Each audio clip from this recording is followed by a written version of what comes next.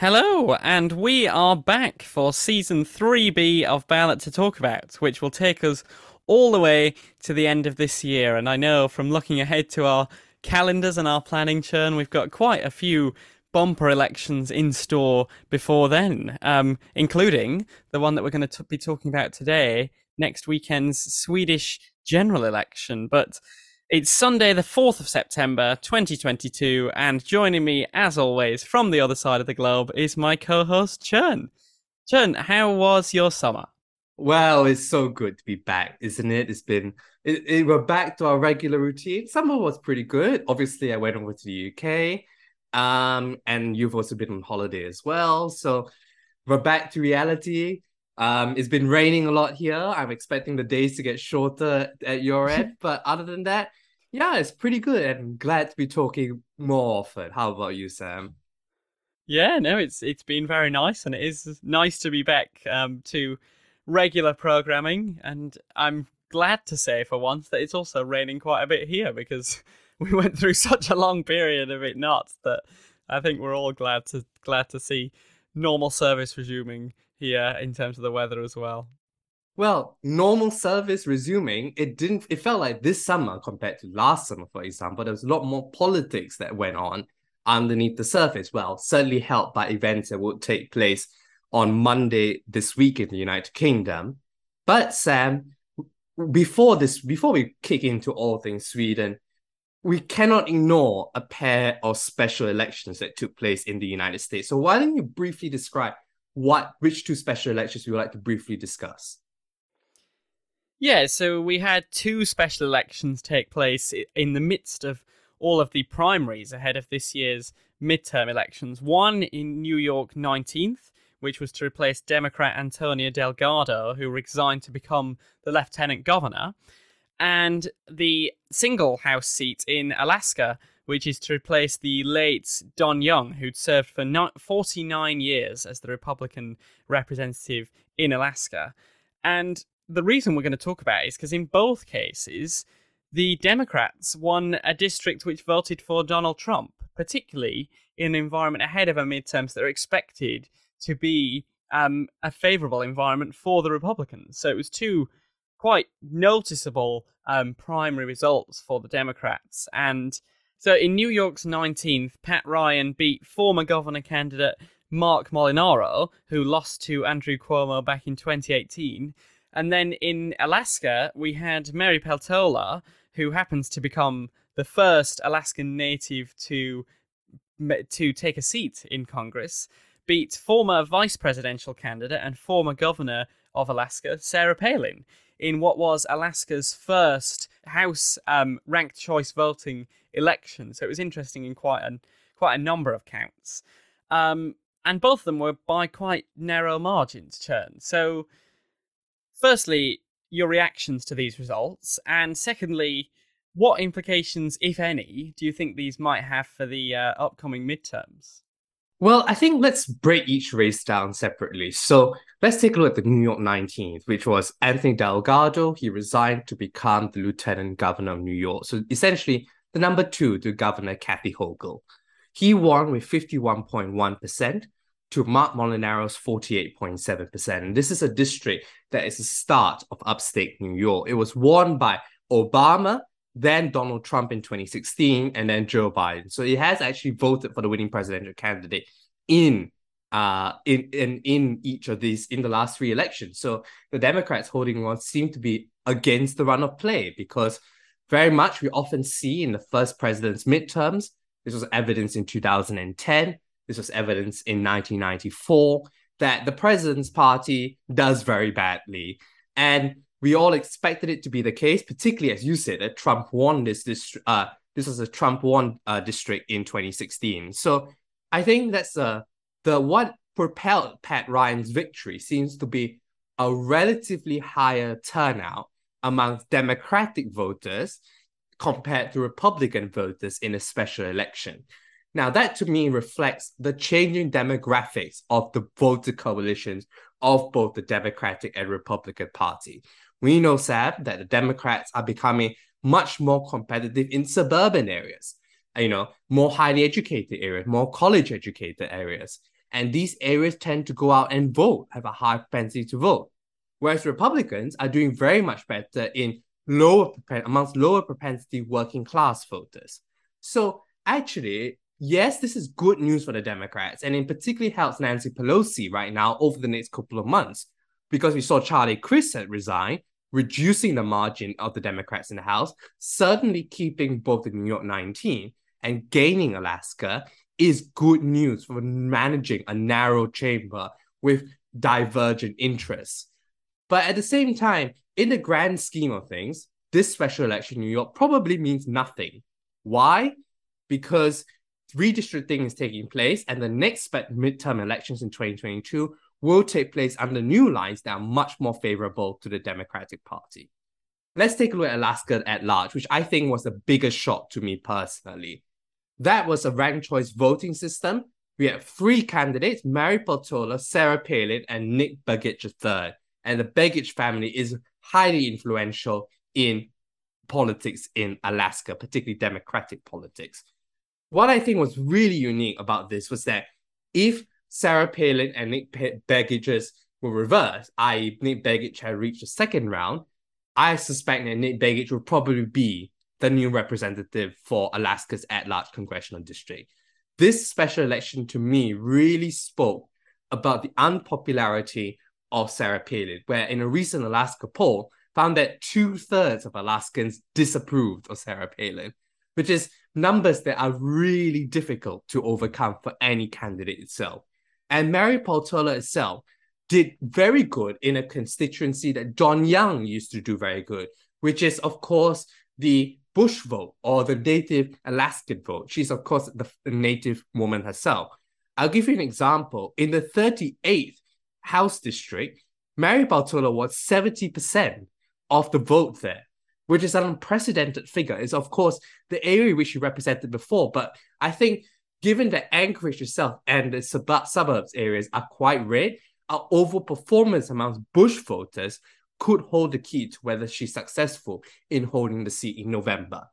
So I think, although Alaska had its quirks, I think what we cannot ignore in both races is a Democratic overperformance. So, but this nonetheless, given the tight margins in the House and Senate, the Democrats could be competitive, but it's still going to be a tough fight in trying to maintain control of the House and Senate. So let's not try and get too bullish about these results. There's still a lot more hard work ahead. But at this stage, it may suggest that a wipeout in November might not be as so big as what could have been expected. What do you think, Sam? No, I think you're absolutely right with everything you just said. I think we should treat these results with caution if we're using them to predict what's going to happen in November, particularly because it's also a special election, which midterms tend to have less turnout than presidential elections. Well, special elections tend to have less turnout even than that. So this is I think to a certain extent, it's going to be a very different electorate to what is even turning out in those constituencies in a few months' time. So that's the first thing. And also, just to further illustrate the point you made about Sarah Palin, I think just look at the transfers in this election, because, as I said, it was the first ranked choice voting election for this seat in Alaska. Well, in the first round, Peltola finished first, Sarah Palin narrowly finished second ahead of Begich. And when Begich's votes were transferred, 50% went to Sarah Palin, which, bear in mind, she is the other Republican candidate, is unbelievably low. 30% went to Mary Peltola, the Democrat, and 20% decided that they disliked Sarah Palin so much that they wouldn't preference anybody. So for 50% of the Republican votes to either not go anywhere or leak to the other party, I think is startling in an environment that is as partisan as the United States seems to be at the moment, which I think speaks volumes about Sarah Palin as a candidate. And I'm sure we're going to be talking about this when we cover the midterms in greater depth ahead of them taking place this November. But I think candidate choice is a huge theme of these midterms, because I think it's going to make or break some of the results we're going to be covering, and particularly on the Senate side, but it seems also from these special elections on the House side as well. And I think the Democrats found Mary Peltola the ideal candidate. Her pitch was something on fish and families, which I think describes Alaskan politics really. So, and we have to acknowledge that Alaska is unique compared to the lower 48. I think that's Alaska, and it's really interesting that Mary Peltola and Sarah Palin actually have a very good relationship between each other. So they were when she was governor, Mary Peltola was a state representative, and actually they took a selfie together at the count itself, and they'd often talked. Sarah Palin often talked about how much she valued Mary Peltola, and she didn't give him a nickname, unlike Nick Begich, who was negative Nick all throughout when she was fighting. I think it's because they knew that with only three candidates, Mary Peltola, Democrat, is we would see two Republicans fighting for that one spot in that race. And so therefore, what that meant is that they had to cannibalize each other's vote to ensure that they got ahead of the other for that second place. They knew who their targeted was. And I think that was what killed it for both candidates in this. That means the Republicans moving forward probably have to play a lot smarter with the rules about how you get across ranked choice voting. Because I think this is a new system. There's a lot of chaos surrounding it. So they have to understand that intra-party fighting, in this case, did really badly for the transfers that played out and enabled Peltola to win, isn't it, Sam? Absolutely. And obviously, we'll be talking about the US to a much larger extent ahead of November's midterms, but nonetheless. But before we go, would you like to hear two interesting facts I found about Alaska? Oh, go ahead. Did you know with them gaining Alaska, the Democrats' percentage of land represented increased by 104%. So the number of land represented by a Democratic congressman or woman has doubled since they won the Alaska at large, a special congressional district. That's how big Alaska is, or how focused the Democrats are on cities. And secondly, take a guess, Sam, who was the last Democrat to win a statewide election in Alaska? I've been seeing this stat thrown about so frequently. It was definitely in the early 2000s, or maybe 2008. It was 2008. It was a man in the 2008 Alaska Senate race who beat Republican Ted Stevens. That man's name was Mark Begich, the uncle of Nick Begich III. So in the end, there's still some kind of interesting thing that has happened in Alaska, and only in Alaska. Absolutely, and hopefully we'll find some further stories like that as we preview the midterms coming up in November, which will absolutely be a fascinating watch. But nonetheless, as we said at the beginning, Chern, the main focus of this week's podcast is going to be next weekend's Swedish general election, where Prime Minister Magdalena Andersson is leading her Social Democrats party into the election, hoping to win a third term. Facing opposition, I think it's safe to say, from quite a few corners. There is, as we'll come to talk about, the main opposition being led by the Moderate Party, but also the insurgent Swedish Democrats far-right party as well. So it's all in all going to make for a very fascinating series of results. And today we will be looking at whether, as the title song suggests, Sweden will be taking a chance on Magdalena Andersson, giving her a full term as Prime Minister next weekend, or whether they'll be turning in another direction. So we'll be dissecting the main players and talking about the campaign itself. But, Chern, I think we should start with the governing Social Democrats. Well, technically, although it's called the Social Democrats, the full name is the Social Democratic Workers' Party, and it is the oldest and largest party in Sweden. It has been long dominant in Swedish politics.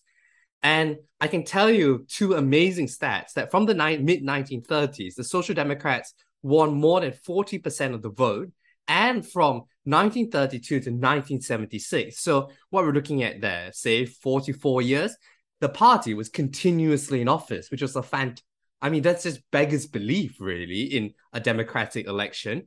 In fact, since September 1914, so for more than 100 years, the Social Democrats have come first in every single election held. Now, that doesn't mean that they form government in every single election, But still, I think that's really interesting. And they're all poised, according to the opinion poll, Sam, for extending that remarkable record.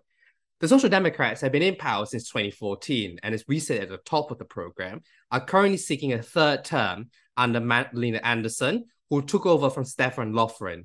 Andersson is Sweden's first female prime minister, and she was previously finance minister under Löfven, who led the party in government from 2014 to 2021. Now, quick recall, Sam, if you recall that she came to power in rather dramatic circumstances as a vote of confidence against her failed by one vote, if you recall.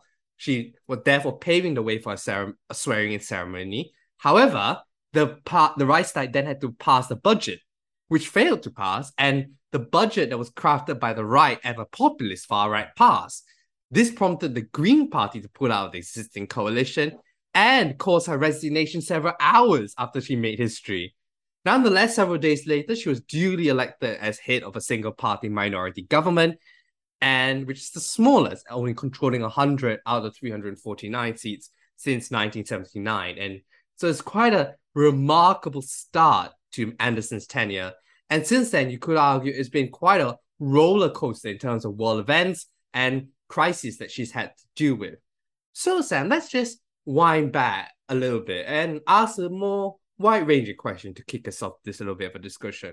What has been the secret to the Social Democrats' remarkable success? Because, like I said, 44 years in one stretch of government, first, for over 100 years in elections, is phenomenal, isn't it? Yeah, I mean, from everything that I was reading about this, I think one of the keys to the success of the Swedish Social Democrats has been that, unlike in other countries where social democratic parties have either recently been struggling or have never really had that historic grip on the country, it relies on the fact that generally Swedish politics tends to be more centrist, or at least more left-wing on social issues, economic issues, public welfare.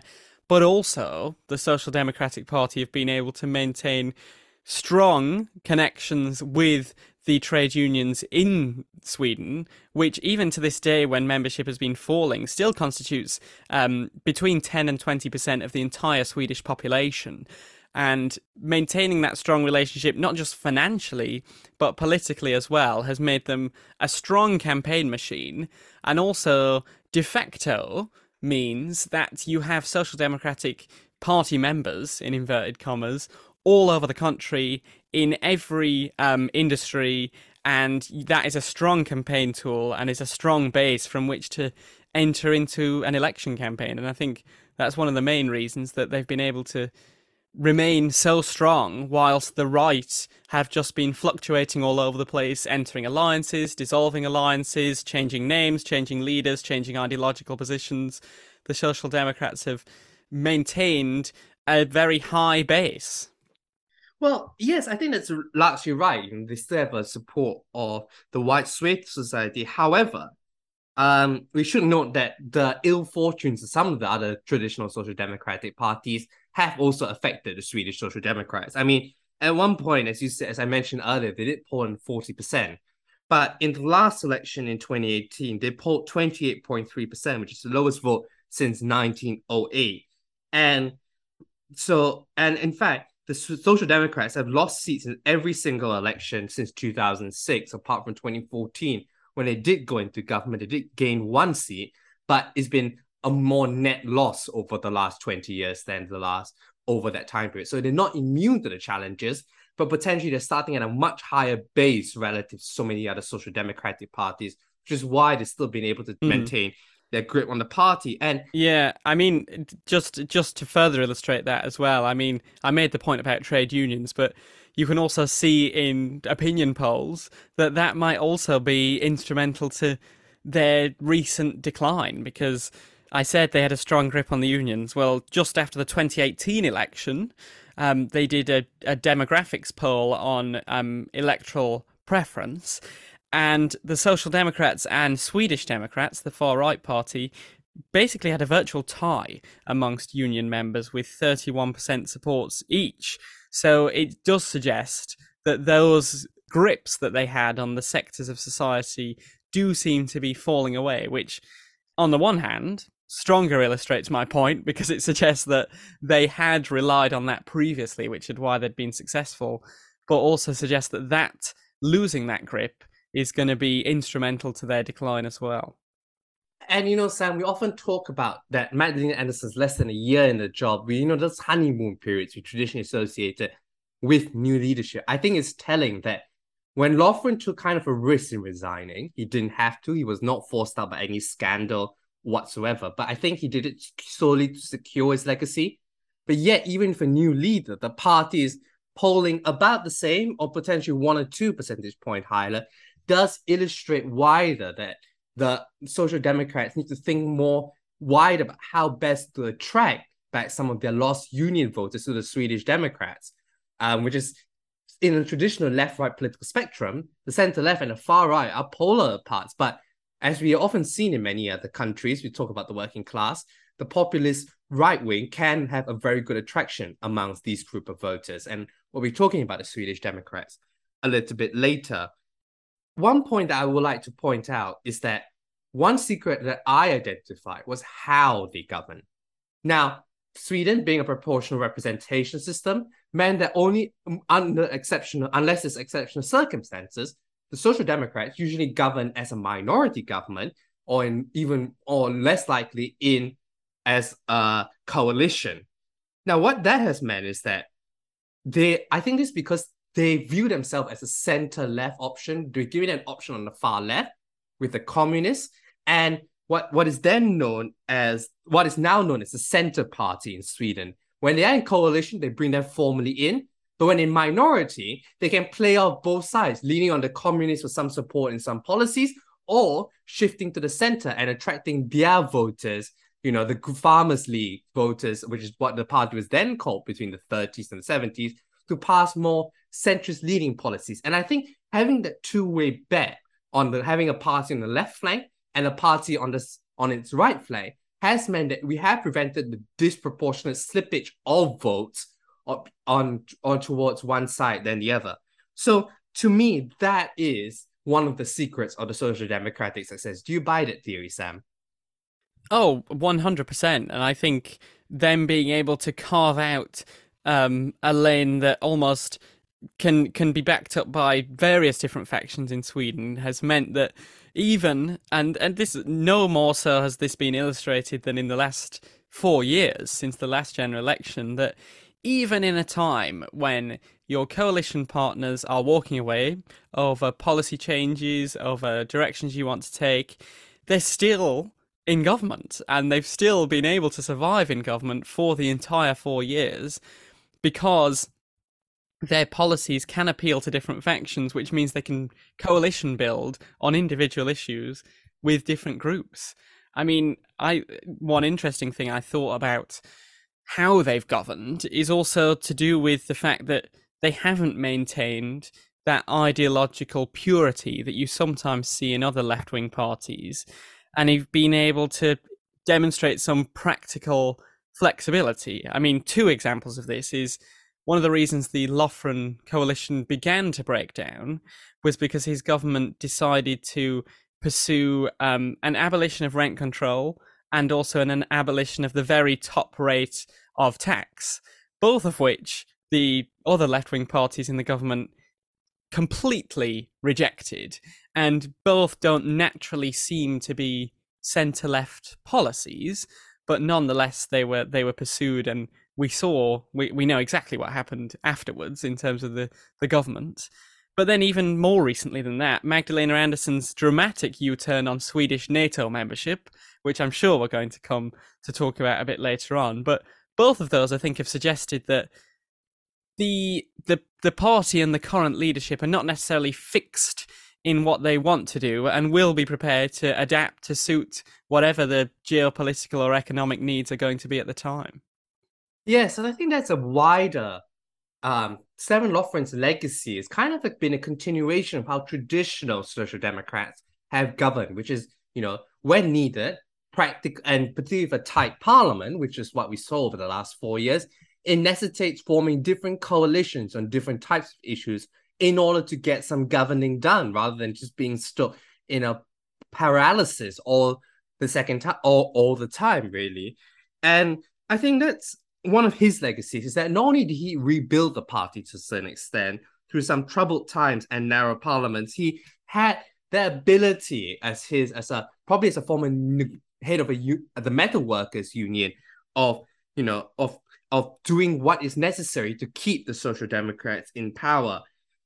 Critics will argue that such wheeling and dealing not only with one party but with a variety of different parties as and when it suited them could potentially have diluted the party's message, making voters kind of unsure of what the Stefan Lofgren stands for. But nonetheless, I think if we judge him on the metric of ensuring that Social Democrats remain in power and still have a reasonable shot at getting a third term, I think those are still, he's leaving a party so far in a relatively better state than when he found it in opposition. So I think that's kind of been Lofgren's governing style. And I just wonder if Magdalena Andersson has maintained some of that pragmatism when it comes to governing, because don't forget, she was the finance minister, traditionally one of the most important government jobs throughout Stefan Lofgren's tenure. And so she therefore had been close to the action to see how he wheeled and dealt, particularly over the last 4 years. So I expect that, if she was in a success position to form a coalition of some sort, and we'll discuss the potential options when discussing the center-right later on, that could be the key to continuing her success. Do you agree?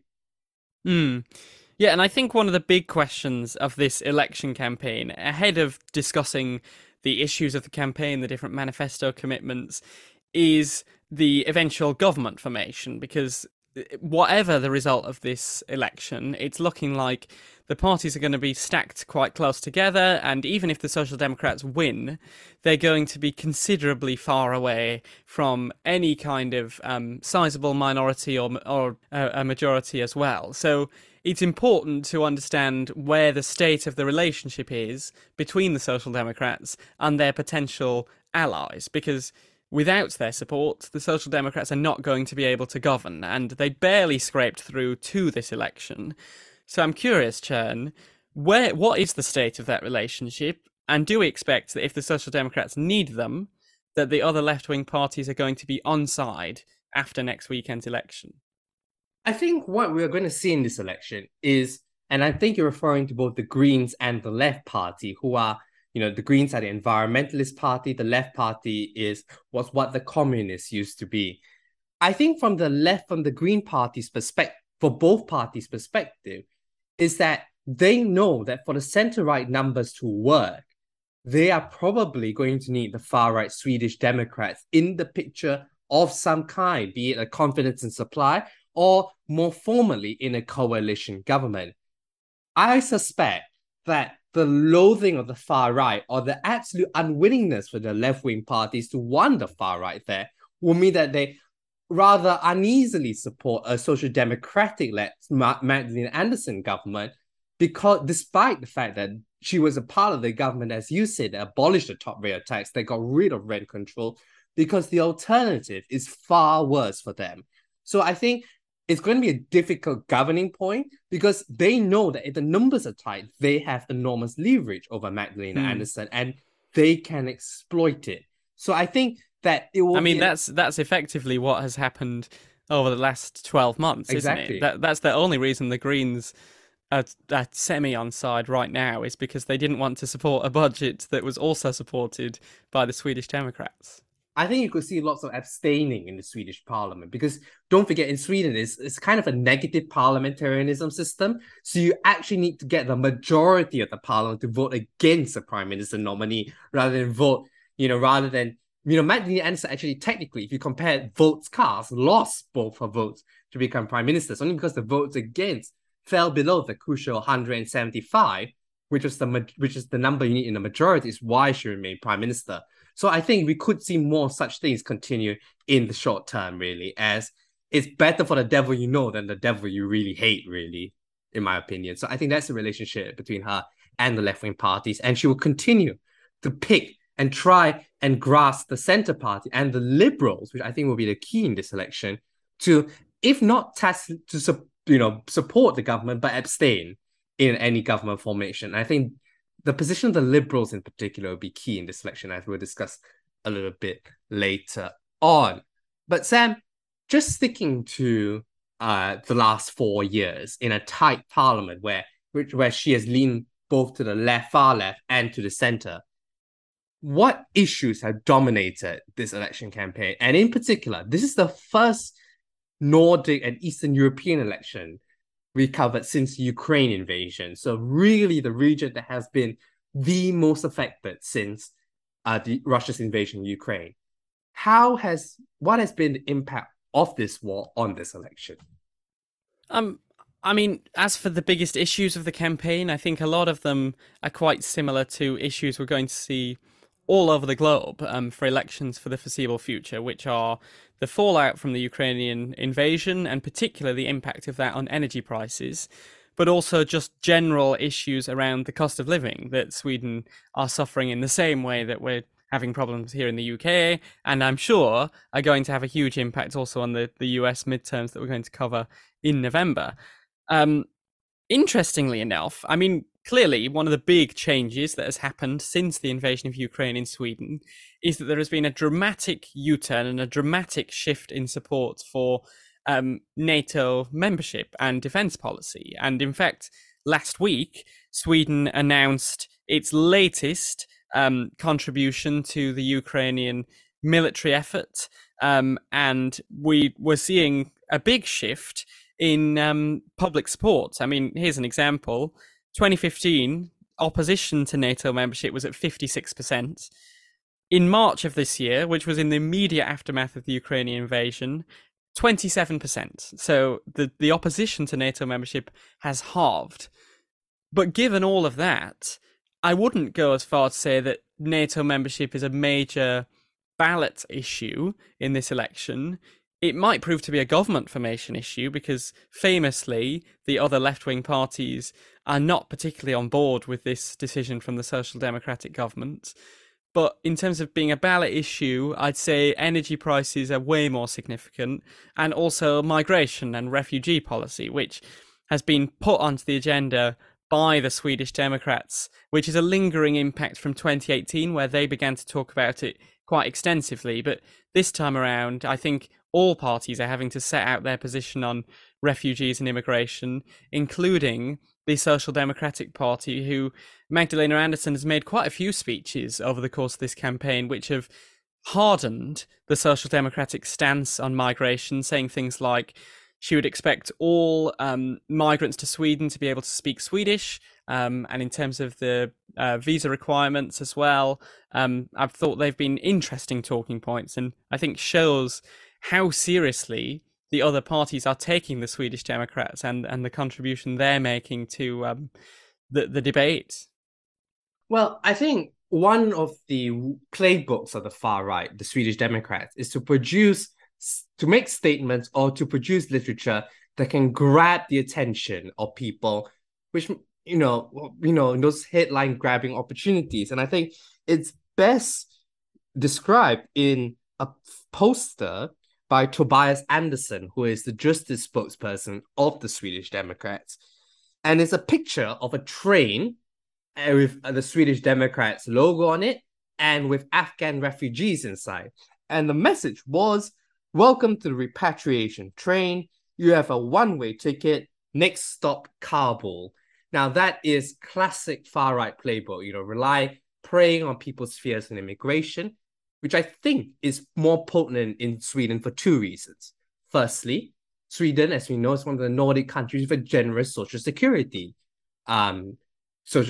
system. And there's fears, of course, that immigrants, will exploit that generosity.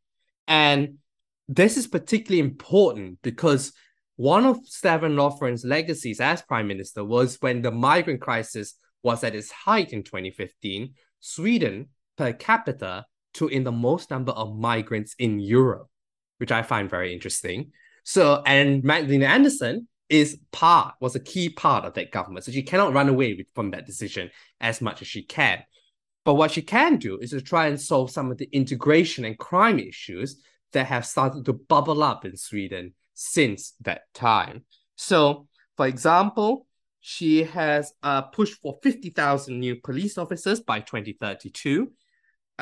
This is big, and she explicitly stated that the reason why she wants 50,000 new police officers was due to an increase in gang violence, gang crimes, and shootings. And it's quite stark, the figures in Sweden, actually. I've got a statistic here that in Sweden, it's the European average is 1.6 deaths for every million from guns. In Sweden, it's 4 in every million. So it's more than double the average European rate, which I find it surprising considering some of the other countries in Europe. And in terms of rhetoric, she's definitely hardened up the rhetoric. So she's in one of the speeches I found, Sam, she stated clearly that one of the policies that she will have going forward is to not have any Somali towns in Sweden itself. And I think that's a direct response to the threat of what the far right has been posing. And it actually caused a Swedish Somali politician, Sardar Hussein Mogge, to accuse the party of becoming xenophobic.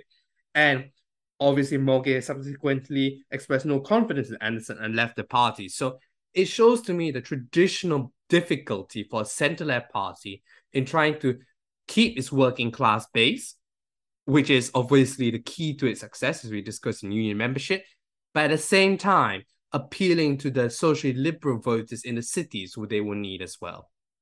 Yeah, I mean, finally, before we start talking about the opposition, I just wanted to talk briefly about Magdalena Andersson as a person, because one thing that I think has been clear from just looking at the Social Democratic campaign is that she has higher approval ratings than the party.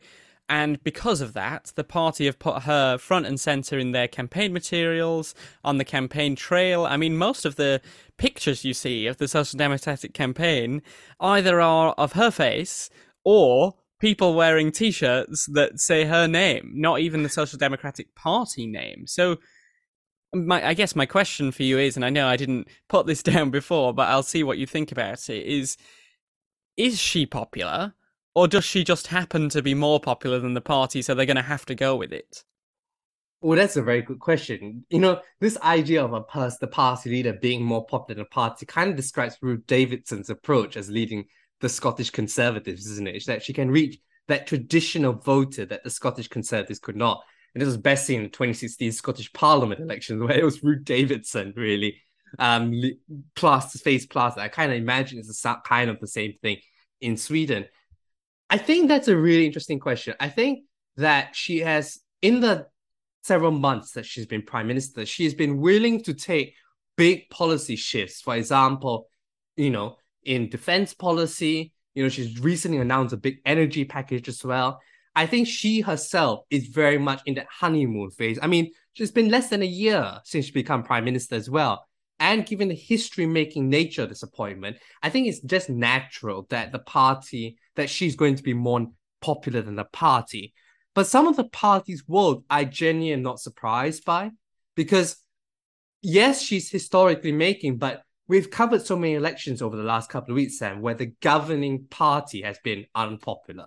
You know, I mean, they've been thrown out of office over the last, you know, couple of elections that we have certainly covered. And I think that you cannot run away from those fundamentals, which is why the party's performance is so poor. She has tried, I think, to model campaigns similar to Mette Frederiksen in Denmark, which is center-left economics, but with a strong anti-immigrant posture. I think the question is, though, is that third terms are difficult for any government, particularly one that has been there for 8 years. This is going to be a really tough election, and which is why I think the polls are so close. I think without her, if Stefan Löfven was still leading, I think the Social Democrats would be in big trouble. She's at least given them a fighting chance. So, I mean, I think it's now a good time to talk about the other pretenders to the Swedish government throne, which are being held really by the moderate party and also with a big surge from the Swedish Democrats, the far-right party we've referenced a few times. So, just to give a brief rundown as well, the moderate party was formerly known as the Conservative Party, and from the 1979 election have been the leading centre-right opposition party to the Social Democrats in Sweden. The big turning point, I think, for right-wing politics in Sweden was in the early 2000s when they decided to form the Centre-Right Alliance Group as an attempt to dislodge the Social Democrats from power, which they successfully managed to do in 2006 with an alliance that involved the Christian Democrats, the Centre Party, the Liberals, and of course the Moderate Party as well. And they governed right up until 2014 when Stefan Löfven's Social Democrats got back into power. So I think there's a few questions here. One that keeps that I think is important to answer for listeners who maybe don't know too much about Swedish politics is that alliance that governed between 2006 to 2014. Is it still present? Is that what they're presenting themselves as going into this election? No, the alliance is broken down completely. I think and that broke down really in 2018 when both the Centre Party, led by Annie Lööf, and the Liberals decided to abstain in the vote of confidence against Stefan Löfven, allowing him to get his second term. And the Liberals have supported the government until 2021, and the Centre Party continue to support the government. And I suspect the Centre Party will support Social Democratic government if it, together with the Social Democrats, the Left, and the Greens, and the Centre Party, they are the numbers of a majority in the parliament itself. I think why it broke down was that the architect of the alliance, which was the former Prime Minister Fredrik Reinfeldt, really moved the moderate party more to the center of politics itself, which meant that it was attractive for the Liberals and the Centre Party to join forces with it. However, under the new opposition leader, Ulf Kristersson, he has moved the party back to its traditional right and has been much more willing to work with the far-right Swedish Democrats, actually. Now, that has meant that has led to the breakdown in alliance, and I suspect one of the reasons why those two parties have moved to the centre-left. Now, what is key, though, is that, as I said earlier, I think the Centre Party would back the Social Democrats is what the Liberals would do. The Liberals will likely, based on opinion polls, be gaining more votes, which is, I suspect, some of the moderate party voters upset at the centre, at them moving towards the right, and them wanting to maintain some kind of leverage. So wanting to maintain some kind of centre right, therefore moving to the Liberals, but being not so explicit in terms of supporting the Swedish Democrats. How they turn to the right or the left could decide this election. But Sam, what other reasons have you found out that potentially could explain the breakdown of the alliance, and why potentially, let's say against Denmark, that these parties are much more flexible in terms of which way they support? Because in Denmark, if you recall, there are two clear blocks, the red bloc and the blue bloc, and parties do not deviate in terms of who they count on their support for them. I mean, I think this alliance formed in Sweden was much more of a recent phenomenon than Denmark, which explains one of the reasons why I think it's broken down much sooner.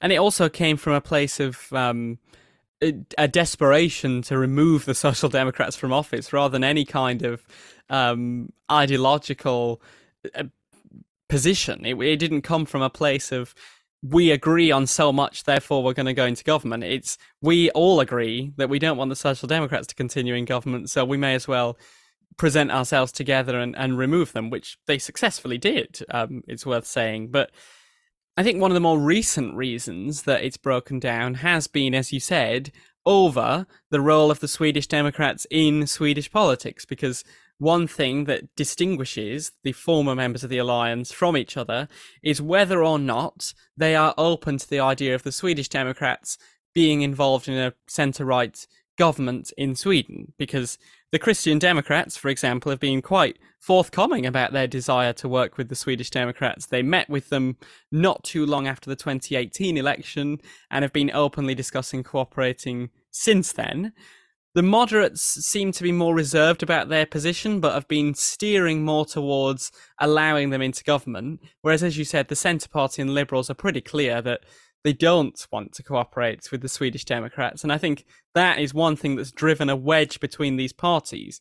Not just a disagreement on whether they will work with them, but a disagreement on whether they should actively engage with the policy areas that the Swedish Democrats want the right to engage with. And I think how parties have chosen to deal with that new presence in the political system has made the difference between whether this alliance was able to continue. That's a perennial challenge, isn't it? For how do you deal with the far right?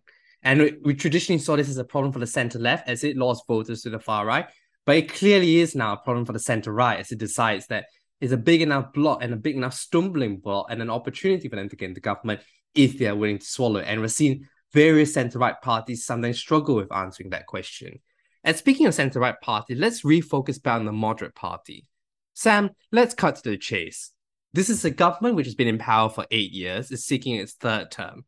So how on earth has a moderate party lost ground compared to the last election when, while polls suggest that the Social Democrats could remain or do even better than the last election, because they're not expected to go backwards, isn't it? So what on earth has happened? I mean, I think they've just been disadvantaged by a more crowded political space because the Swedish Democrats are poised to gain vote, and the Social Democrats are poised to not really change. So the only realistic place that this vote is coming from in huge swathes is from the moderate party, and I think that's one thing that has been a bit of a problem. And I think also the choice of Ulf Kristersson to move further right has alienated some of the more centrist voters that used to be around the moderate party. And that, combined with the general leakage they've had to the far right, has just meant that their vote is just not as stable as it was even 4 years ago, because they're sort of alienating all sorts of positions because they're not the far right. So people who have far right sympathies will probably just vote for the Swedish Democrats. And because they're being quite cosy to the far right, centrist people don't want to be around them either, and are either going straight back to the Social Democrats or they're going to the Liberals, Centre Party, etc. And I think that's one of the key reasons. And I mean, I think because of Sweden's history, there is a sizable chunk of the Swedish population who view any embrace of the Swedish Democrats to be disturbing their long-standing historic record on human rights, neutrality, and welcoming refugees and immigrants. And I think ultimately, when you signal that you're prepared to embrace those kind of positions, you have a ceiling of support in a country like Sweden, if you're not the party itself. I think that's a very good way of putting it. But in that case, if the leader has brought the party, very much to the right and potentially alienated the center and its center coalition partners, why has Ulf Kristersson been given another chance to lead it, in your opinion? Because in 2018, he got the worst results since 2002 in that election. He's going to get even worse results this time around. And it's clearly a strategy that is continuing to bleed votes. So why stick with him? I mean, for now, it's too little too late, I feel, for anything. But why did they not stick the knife in like other leaders would have probably suffered that fate? Yeah, I think he benefited from the fact that he had not been leader for very long prior to the 2018 election. I think he was elected leader back in 2017, just a year prior, similar timeline to Magdalena Andersson, really. And for the same reason, I would expect that if the centre-right end up being in a better position to form a government, I don't expect Magdalena Andersson to be thrown to the wayside as leader of the Social Democrats immediately. And I think Ulf Kristersson had the same problem. And to be honest, I think if the results do turn out to be like what the opinion polls suggest, I don't think Ulf Kristersson will be leader of the moderate party for too much longer than this. And for one of the other reasons, I think he was swept up in such a protracted attempt to form a government after the 2018 election that because he was mooted as a potential prime minister in that period, that they didn't move quickly to get rid of him despite the historic lows, because they were potentially going to be in a situation where he was going to be leading the government. Yeah, I mean, I find it fascinating for Sweden is that, that with the Ukraine issue, the defense, law and order would traditionally benefit a center-right party, one that prides itself on law and order and defense. And of course, the Social Democrats historically had been more skeptical on NATO membership compared to the center right. I find it fascinating that in the immediate aftermath of the war, it was the Social Democrats that got more of a boost. And this underlying theme of security is still being repeated in this election. I've got a great quote here by the defense minister who called the Swedish Democrats a security risk. And I think that's really preying on the whole changed landscape of Ukraine over the last 6 months or so. So yes, this is an election that technically immigration, defense, law and order is being fought on the center-right's terms, but I just think it's fascinating to me. I'm not sure, but and do you agree with this, Sam, that it seems to be an election that this main center-right party is just not doing so well? Yeah, I mean, I think you've hit the nail on the head there, is that sometimes, even if you're one of the historic, long-standing pillars of Swedish politics, which to a certain extent the Moderate Party are, when the debate is fought on terms of a third party, the Swedish Democrats, the two big sides of this debate are going to be the Swedish Democrats and the Social Democrats, not you. So when the debate is centered around an issue that you don't really have a defining opinion on, then you're just not going to be part of the conversation, I think, in the election, and that has been one of the problems for the Moderate Party. Well, time is fast running out, but nonetheless, it's going to be a tight election with potentially them relying on unconventional alliances and that have not been formed before. But Sam, any predictions for what? Do you dare make one of what we could expect after the election? And you cannot say that the Social Democrats will come first because I think that's pretty much a given, isn't it? So please go on. Will you be there to begin something more than just that? I think my broad prediction is I think the current governing arrangement will hold after this election, because I think what's going to happen is the Social Democrats will come first, slightly increased on their 2018 performance. It's looking like the Left Party are going to slightly better their 2018 performance. And even though the Greens are going to fall and the Swedish Democrats are clearly going to make gains, I think you therefore have a situation where you still don't have a stable enough way for the right to govern in Sweden. And I think what the last year has proven is that even in a situation where the Social Democrats have nowhere near a majority and still govern as a minority, that situation, if the Social Democrats actually gain seats, is something that can quite easily be maintained. So that is my prediction. But nevertheless, I think just as a caveat to that is, if the Social Democrats lose seats and they go in the direction of the right, I could see the historic situation arising where we do have an agreement made between the moderates and the far right to govern in Sweden. But my main prediction is that the Social Democrats do slightly better and the current governing situation holds. I think this is what's going to happen. I agree that the Social Democrats, I think the Greens getting over the 4% threshold is absolutely key here. If it does, I can see the governing arrangement happening. And therefore, that will be probably a Social Democrats, Greens government. Left Party, I think, will poll roughly the same. It will remain outside of government. Center Party, and I suspect the Liberals, more likely than not, will tend towards the Social Democrats, in my opinion, than the center-right. But here's the big prediction I'm going to make.